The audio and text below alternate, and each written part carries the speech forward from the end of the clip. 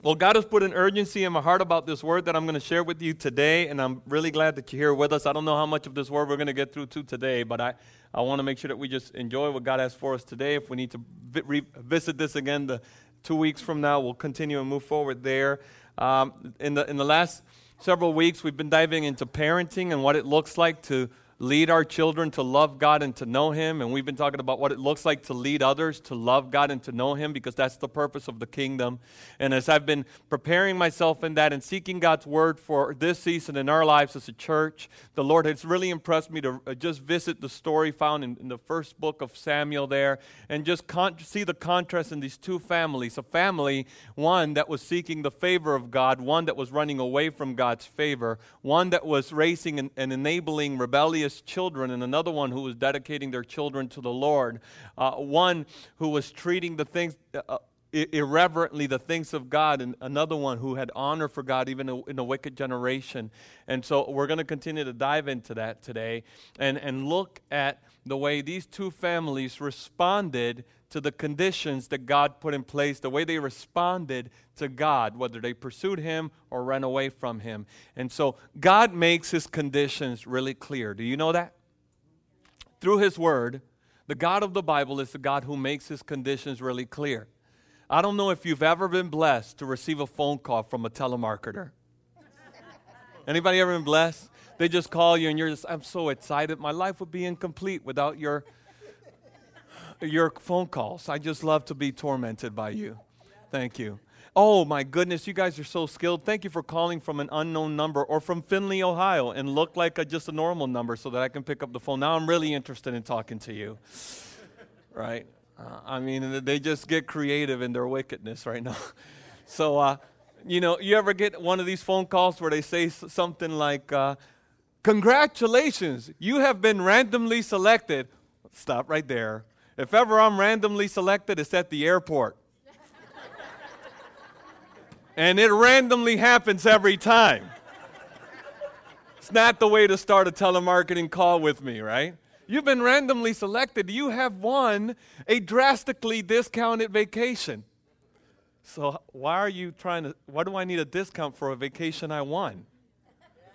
I don't need a discount for a vacation that I won. You ever had somebody try to sell you a timeshare or something where you can stay for a week in Florida or Sarasota Beach or somewhere, and all you need to do is sit with them for 3 hours as they give you a presentation? Why don't you just slap me?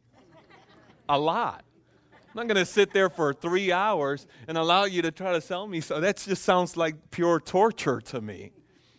And you know the scheme, they present to you the goods, and they make it sound so good, almost as if to basically say, in other words, this is so good that if you don't take it up, you must be dumb, right? That's how they make you feel. One time I called an alarm company because I was interested in a security system for the home, and I called the wrong number. I called the sales department, right? Mayday. So when I called and I realized that this was, just a scam, the lady, when I was hanging up the phone, says, well, I thought you cared for your family. I said, Lord Jesus, help me in this moment. Because what I'm feeling is not your spirit. I was like, what did you just say to me? Right? They go to great extent to sell you their product, right? Whatever the product may be. And the world operates like that. It presents to you the good, but never tells you the conditions. Aren't you thankful that God doesn't do that? God is super clear about His conditions. And Scripture is filled with a bunch of conditional promises. Promises that are rewards, that are blessings, but God makes very, very clear what the conditions to those promises are. For example, if my people who are called by my name would humble themselves and pray and seek my face and turn from their wicked ways, then I will hear from heaven. I will forgive their sins and heal their land. It's a wonderful promise, right? We need to be acquainted with that promise. Jesus said, if you seek, you will find. If you knock, I'll answer. If you ask, you'll receive. Those are great conditional promises, right? You will seek me and find me when you seek me with all your heart. What's the condition? Seek me with all your heart, with all your cares, with all your desires. Seek me, and I will meet you there. For I have great things to show you, great and mighty things you know not of. God's promises. Draw near to me, and I will draw near to you. Conditions are put in place. 4, God so loved the world that he gave his one and only Son, that whoever believes in him will not perish but have everlasting life. What's this condition? Faith in Jesus brings about what? The promise of eternal life. God makes his conditions super clear. And here's the wonderful part. Unlike telemarketers, the conditions that God has put in our side, the conditions that we have to meet, don't compare to the promise that God makes. You know, you start studying these telemarketers, you realize this ain't no deal at all. This is not good for me, that's good for the company. But when you look at the promises that God has given us, I'm going to tell you something. You will never be able to outgive the giver of life.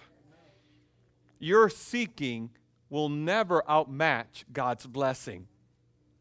God's blessing will always be overwhelming. It will always be greater. I'm telling you, that is what he does. And so as we go into the scripture that we're going to read today, and we dove into it last week, we found 2 families. A family that was seeking to bless God, was meeting the conditions that God put in place in the scripture, and a family that was running away from God with their actions, right, and their behavior. So we studied about Elkanah and Hannah and how her desperation brought about a great blessing in her life, and God blessed her with her son Samuel, who became a prophet, man of God. And we saw how even they sought God even in a wicked generation, and they just brought about in their lives, even in the midst of barrenness, just blessing upon blessing. And when you really think about Hannah, she had no idea that God was going to do something incredible with her child, so incredible. But it happened. Why? Because she was desperate and she went before God. And this is just so clear in Scripture. When you begin to seek God, his blessing is bigger than anything that you can ever imagine. It's what he does over and over again. Hannah didn't know that Samuel, her son, would anoint the king that would be the great-great-great-grandpa of Jesus Christ. Right? She had no idea. Remember the thief on the cross? He said, Jesus, if you would just remember me when you enter into your kingdom. And Jesus was like, I want to do more than that. Today you're going to be with me in paradise. Isn't that incredible? When we begin to seek God, the blessings of God are greater than our seeking. Always. So it's worth seeking God. Amen? It's worth seeking God. Hannah and Elkanah, they found out how incredible it was to honor God, how important it was to bless the Lord. And so today we're going to see kind of the opposite. As 2 families, as Samuel begins to grow in the Lord and get the favor of the Lord, you're going to find the family of Eli doing the exact opposite. So we have a portion of Scripture that we're going to read in 1 Samuel chapter 2, and they told me that some slides are missing. So if the slides are missing, you're just going to have to take my word for it, okay? So we're going to dive there beginning in 1 Samuel chapter 2, and we're going to read a big portion of Scripture, verse 12. And it reads this way. Now the sons of Eli were worthless men. Not good, right? I mean, this is just not the way you want to go down in history. When you look at the literal translation, it actually says sons of worthlessness. Eli's sons were sons of worthlessness. I was talking to Becca about this yesterday. I said, man, what a terrible way to be recognized in Scripture, to be sons of worthlessness. And she says something that just I never thought about. She says, yeah, what does that say about Eli? Because he's the father, right? So both received the indictment of God's word, right? Now, the sons of Eli were worthless men. They did not know the Lord. Some of your translations would say they didn't regard the Lord or revere the Lord. And both are good. Why? Because when you don't know the Lord, you can't have reverence for someone you don't know.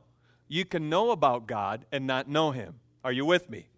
Right? I mean, these people lived in the temple. They knew the law of God. They knew the way that they should act. They knew all these things probably better than anybody else in Israel. Yet they didn't know the Lord because they didn't have a relationship with him. I can preach all the days of my life the gospel message. I can do ministry all the days of my life. I can be in this house all the day of. I can be in the house and not be of the house. Do you understand what I'm saying? And so here are the priest's sons. They are in the house, but they're not of the house. And they are incurring upon themselves the judgment of God because of their behavior. Now, the custom of the priest with the people was that when any man offered sacrifices, the priest's servant would come while the meat was boiling with a 3-pronged fork in his hand. and he would thrust it into the pan or kettle or cauldron or pot. All that the fork brought up, the priest would take for himself. This is what they did at Shiloh to all the Israelites who came there. Moreover, before the fat was burned, the priest's servants will come and say to the man who was sacrificing, "Give meat for the priest to roast, for he will not accept boiled meat from you, but only raw." And if the men said to him, "Let them burn the fat first, and then take as much as you wish," he would say, "No, you must give it now, and if not, I will take it by force." Okay, now pay attention to what's happening here. The scripture is basically teaching us, whoa, there goes that. The scripture is basically teaching us that the customs of the priest was this. The custom was to take the meat, put it in the pot, make sure that it's boiled, and then when it was being cooked, as it was cooked in the cauldron, it was supposed to wait for the fat to be burned, right? Because the fat, God established, belonged to the Lord, right? And this was customary. But now what these priests were doing, instead of allowing that process to happen, they wanted the whole meat. I don't want boiled meat. I want my meat this way. And there were several reasons why they wanted it that way. Number one, they wanted to sell it. If they wanted to, they could make a profit out of it. Secondly, they wanted to eat it. Let me tell you, I don't blame God for liking the fat, because every time I grill pork on my grill, it is that fat piece. Can I get a witness? All right, now we need to repent. Okay. All right, so you have this reality where they're taking advantage of the offering for their personal benefit. Thus, verse 17 says this, the sin of the young men was very great. So if the people didn't want to give the gift, it says, we can't do this. This is not honorable to the Lord. What they had was muscles. They had servants that would take it by force. And if the man said to him, so verse 17. Thus the sin of the young men was very great in the sight of the Lord, for the men treated the offering of the Lord with contempt. Some scripture would say they profaned the offering of the Lord. In other words, they treated with dishonor that which belonged to God. Now Samuel, in the midst of all this, Samuel was ministering before the Lord, a boy clothed with a linen ephod. And his mother used to make for him a little robe and take it to him each year when she went up with her husband to offer the yearly sacrifice. Then Eli would bless Elkanah and his wife and say, "May the Lord give you children by this woman for the petition she asked of the Lord." So then they would return to their home. Indeed, the Lord visited Hannah, and she conceived and bore 3 sons and 2 daughters, and the boy Samuel grew in the presence of the Lord. Very interesting. Hannah couldn't have a child. She got desperate, sought the Lord. God blesses her with Samuel. She then in turn gives Samuel to the Lord, leaves him in this home, right, in the temple where he is to grow up serving the Lord. And what does God do? He multiplies the fruit of her womb. You honor me with your best, and I'm going to give you more than you've ever asked for or imagined. You honor God with your best, and you'll see what God will do, whatever that may be. But now here is Samuel growing up in a corrupt priesthood, but Hannah knows, I got to let that boy be there because that's his place. Do you think that as a mom she was concerned that he was around Phinehas and Hophni, those 2 wicked priests? Would you be concerned? Absolutely. But she knew that he belonged there. And what she had in her hand to do was to prepare his garments so that he could minister before the Lord. You know what she did? She didn't try to protect him from every single environment because she knew that that wasn't her job. Her job was to do whatever was in her hands to do and trust the Lord with the rest. Parents, there are things and places you can't protect your kids from. There are times where you're just going to have to trust the Lord to do his work. And you just got to do whatever you can with what's in your hands. Oftentimes, when you when we try to overprotect our kids, what we do is push them right into the sin. Right? I shared last service. This is Proverbs 38. Says curiosity killed the cat. You ever read that verse? Me neither. But what happens is sometimes we try to overprotect our kids, and what we do is push them right into wickedness. And that takes great discernment, parents, to know what it is that it's in our hands to do and to know that there's a time where our kids have to make a decision for or against Jesus. Amen?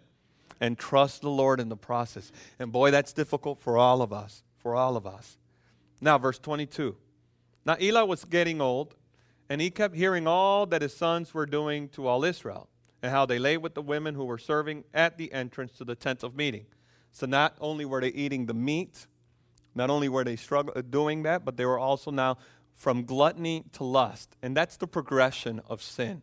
When you open up your heart to commit a little sin, it increases to a medium sin that grows into a large sin that becomes an extra large sin, because sin is never quenched. When you leave room for sin, sin has a big appetite. And he said to them, "Why do you do such things? For I hear of your evil dealings from all these people. No, my sons, it is not a good report that I hear the people of the Lord spreading abroad. If someone sins against a man, God will mediate for him. But if someone sins against the Lord, who can intercede for him?" Now, that's a serious verse right there. But they would not listen to the voice of their father, for it was the will of the Lord to put them to death. Listen, it gets to a point where you're walking in sin, you're growing in sin, you're refusing to listen to the word of God, you're refusing to listen to rebuke. The only thing left is the judgment of God. God would not be righteous if he wouldn't judge.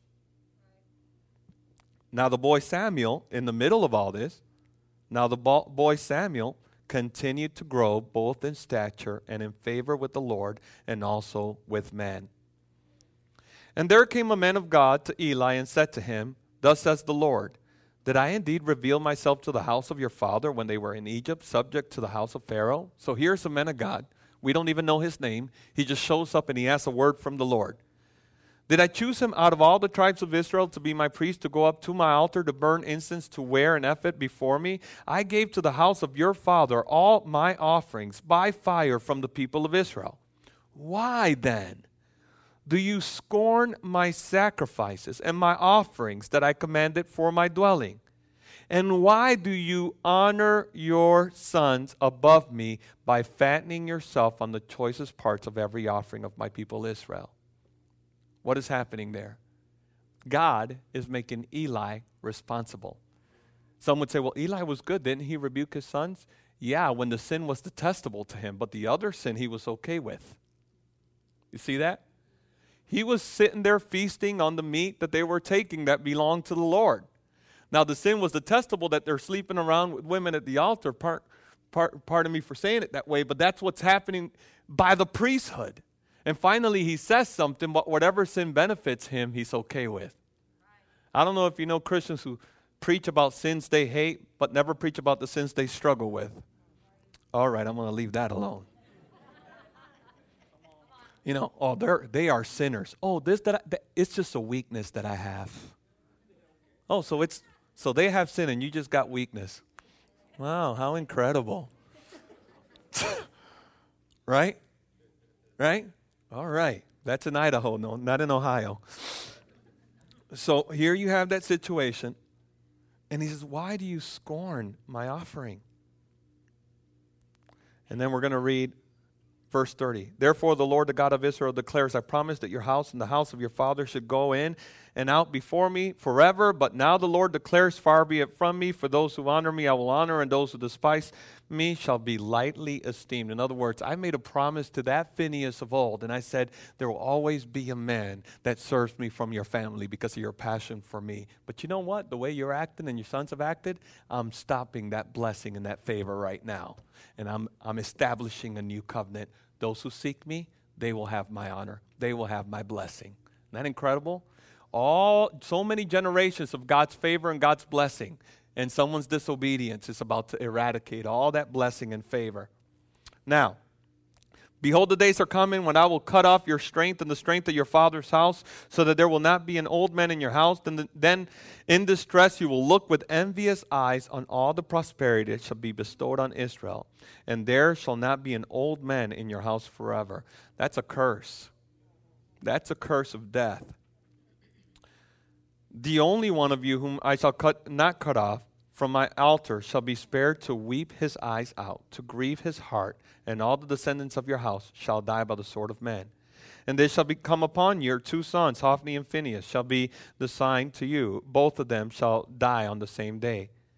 And I will raise up for myself a faithful priest who shall do according to what is in my heart in my mind, and I will build him a sure house, and he shall go in and out before my anointed forever. And this was fulfilled in the priest Zadok, who ministered before David. Again, David being the great-great-great-grandpa of Jesus Christ. So this speaks of a ministry that would happen within the priesthood then, and also the ministry of Jesus Christ. It's the real high priest, the ultimate high priest, the anointed one.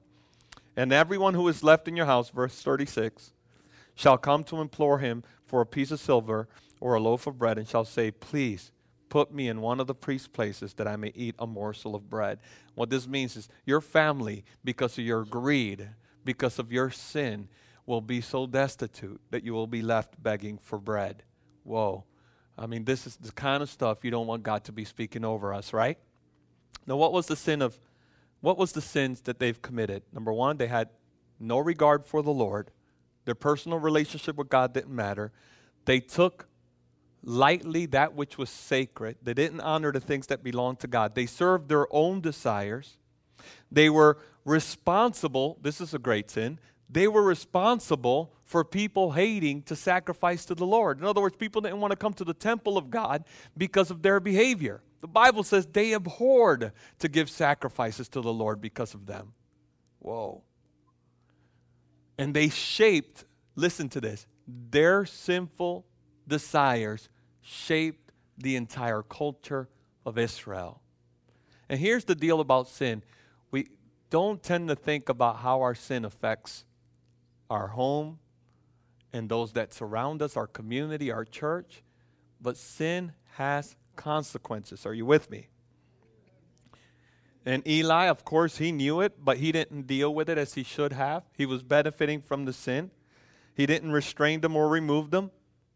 And the prophet makes Eli responsible, and also Samuel brings the word to Eli that makes him responsible for this as well. And ultimately, Eli just has the wrong attitude. There's a point where Samuel brings the word to him, and Eli just says, well, whatever the Lord wants to do, he is the Lord. Let him do whatever is right in his own eyes. He had the wrong whatever attitude. We'll talk about that a little bit later. So the consequences, God's favor was removed from their lives. They brought judgment to the entire nation of Israel. All three died because of their sins. And the last thing is the birth of a child who was called Ichabod. As one of Eli's sons' wives was given birth, she died in labor. And as she was dying, she heard that the Ark of the Covenant, which signified the presence of God, was taken from Israel. And she made a declaration over that child and says, his name will be Ichabod. Ichabod means this: God's glory, God's favor, God's mercy has departed. That's not a popular name. Do not use it. Now, what do we learn from Eli and his sons? We learn this. In the kingdom, we can start very, very well and finish very badly. We can start very well and finish very badly. Eli and his sons started with blessing upon blessing upon blessing, generation after generation after generation. And literally, they were in closest proximity to God and his kingdom than anyone was in the old covenant. Right? And look at what happened. They started well, but they finished badly. Why? Because their decisions led them to eradicate God's favor from their lives. There are 7 deadly decisions that we cannot make if we want God's favor in our lives. I want to share with you what those decisions are. Those who don't have God's favor in their lives, number 1, they don't value their personal relationship with God. I'm going to stop here and park for a long time, because I want you to understand how serious this is. Your one-on-one time with Jesus matters. The fact that you go home and get in your room and close your door and pray to Jesus matters. It doesn't matter what ministry God's called you. Understand, these things are valuable. I'm not saying they're not valuable. But it's not about the ministry that you've been called to. It's not about the people that you've been called to. It's not about the gifts that God's given you. What matters above everything is your personal relationship with Jesus Christ. You can be in close proximity to the house of God. You can be in close proximity to the presence of God. You can be in close proximity to the things of God, and your heart be totally far from Him. It's like the soldiers who were casting lots for His garments. They were at the feet of Jesus, but not at the feet of Jesus. You understand what I'm saying today? Your personal relationship matters. Number 2, if we go to that slide, profane the sacred. Those who eradicate God's favor from their lives, they treat as unholy that which has been called to be holy. Says, well, Pastor, how do I know that which is supposed to be holy, that I'm supposed to treat with reverence? Well, the Bible says this about you and I, that you are the temple of the Holy Spirit. If you're the temple of the Holy Spirit, then you are holy. You are to be walk in reverence and in honor because God wants to dwell in you. You are the temple, think about that, the temple of the Holy Spirit. If I'm the temple of the Holy Spirit, then this is the windows to the temple that God wants to see through. My eyes should be looking at things that honor the Lord. If I am the temple of the Holy Spirit, these are the hands that God wants to work through. My hands should be working on the things that God wants me to work on. If this is the temple of the Holy Spirit, then my feet belong to the Lord. I should be walking in paths and in ways that honor God. If this is the temple of the Holy Spirit that God wants to speak through me, then this mouth should be speaking life and not curses. And whenever I do not treat my body as sacred and holy, I am profaning, I am treating with contempt what belongs to the Lord. Are you with me so far? The next slide.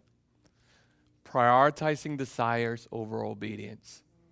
Those who eradicate God's favor are those who choose their desires over their obedience. And let me tell you, the Bible says in Hebrews chapter 4 that the Word of God is able to discern the difference, right? It's able to penetrate through like a double-edged sword to tell the difference between, to split bone and marrow, soul and spirit. What that means is the Word of God, and only the Word of God, has the ability to discern between the things that are of the heart and the things that are really of God. And let me tell you, oftentimes the things of the heart are not the things of God. Because the Bible says that the heart is wicked above all things. But today's culture says that your heart is good. Just listen to your heart and you're okay. But that's a contradiction to Scripture. Scripture said that the heart is desperately wicked. So I can't listen to my heart and listen to God at the same time unless my heart is completely yielded to God's Word and transformed by the Word of God. Right? Prioritizing our desires over obedience. Well, Pastor, I know that I shouldn't have been in this relationship and I shouldn't have done that, but it felt right to my heart. Of course it felt right to your heart because Scripture says that our hearts are wicked. Unless they're yielded to the Word of God. Another thing that people who eradicate God's favor in their lives do is ignoring rebuke. If we don't listen to wise counsel, eventually we're bringing judgment in our lives by causing others to fall. We eradicate God's favor in our lives by not standing up against sin when we should. We eradicate the favor of God from our lives. And by having a whatever attitude, we eradicate God's favor from our lives. Now, in the process of this, God brought a word to Eli from an unknown individual, a prophetic word, and it was powerful. And we don't get any response from Eli. But then God begins to speak through Samuel. And Samuel gives the same word to Eli. And this is what Eli says. Whatever the Lord wants to do, let him do whatever is right in his own eyes. That's the wrong whatever. Church, let me just stop the message at this moment. When God brings a tough word to us, that's not the time to say, whatever happens, happens. Whenever the rebuke of the Lord comes, we need to make sure that our hearts doesn't have this whatever attitude. Some of you may be here today, and as I'm sharing this tough word, you may have that whatever attitude. Well, let God do whatever he wants. That's not the kind of attitude that we need to have. Some of us will have this statement, only God can judge us. Only God can judge me. Don't judge me. Let me tell you something. The last thing you want is God's judgment. You want God's mercy. You don't want to stand before God and say, God, I refuse to be judged by men. You judge me. Not a good idea. Not a good idea.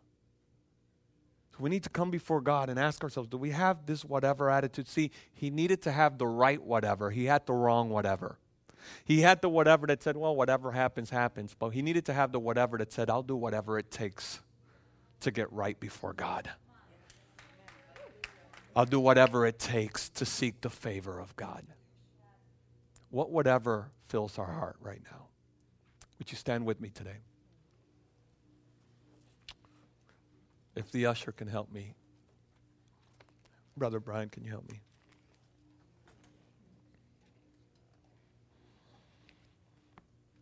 Now there's another half of this message that deals with Samuel and how in the midst of wickedness he grew up before the Lord and God did mighty things. And I want to dive so badly into that, but we don't have all the time that I wish we could spend on it.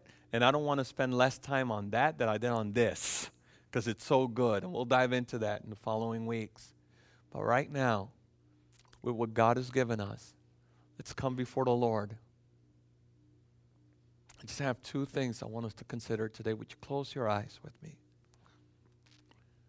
I want you to ask yourself today, do you treat the Lord with no regard? Let me rephrase that. Is your personal relationship with Jesus what matters most to you right now? Whether you've ever given your life to Jesus or not, whether you've been in the house for 40 years, whether you've served on the board or been in the mission field or been in ministry, praise God. The question right now is a personal, one-on-one relationship with Jesus your number one priority? Is it your number one priority? Are you seeking to find his favor? Are you seeking to hear his voice? Is it your number one priority? I know that I found myself at times being out of alignment and realized, man, God, ministry has taken the number one spot. I repent. I want you to be my number one spot. I don't know if maybe, whatever it may be, there are a lot of good things that sometimes get in the way and become idolatry. I want to ask you today, it's a personal relationship with Jesus, you're number one. Maybe right now you're convicted and the Lord is saying to you, I'm calling you to make me number one in your life. That's you right where you're at. To raise your hand. Sign of submission before the Lord. Amen. Let's pray. Father, you see my brothers and sisters who are gathered here today. We raise our hands before you and we say, oh God, we want to make a personal relationship with you to be number one in our lives. We thank you for church. We thank you for the worship experience. We thank you for the calling in our lives. We thank you for the gifts of the Spirit. We thank you for peace and joy and the way that you prosper us. But we want to make number one in our lives our personal relationship with you. Awaken us, oh God, to you. Awaken us to your Spirit, that we would know you and that you would know us, I pray. Oh Lord, for my brothers and sisters who raised their hands, oh God, open up their hearts. Oh God, increase their hunger for you. Oh Father, do a mighty work in them, that they would learn, Father God, that they would commit to the persevering of the saints and follow hard after you, making you number one in their lives. In Jesus' name. One more altar call today. If I could ask you one more time to close your eyes. Maybe you're here today and you're saying, I got the wrong whatever in my heart. God has been speaking strongly to me. I know that there are things in my life I need to get right, things that I need to deal with, and I just have the wrong whatever in my heart. I have this whatever happens, happens attitude.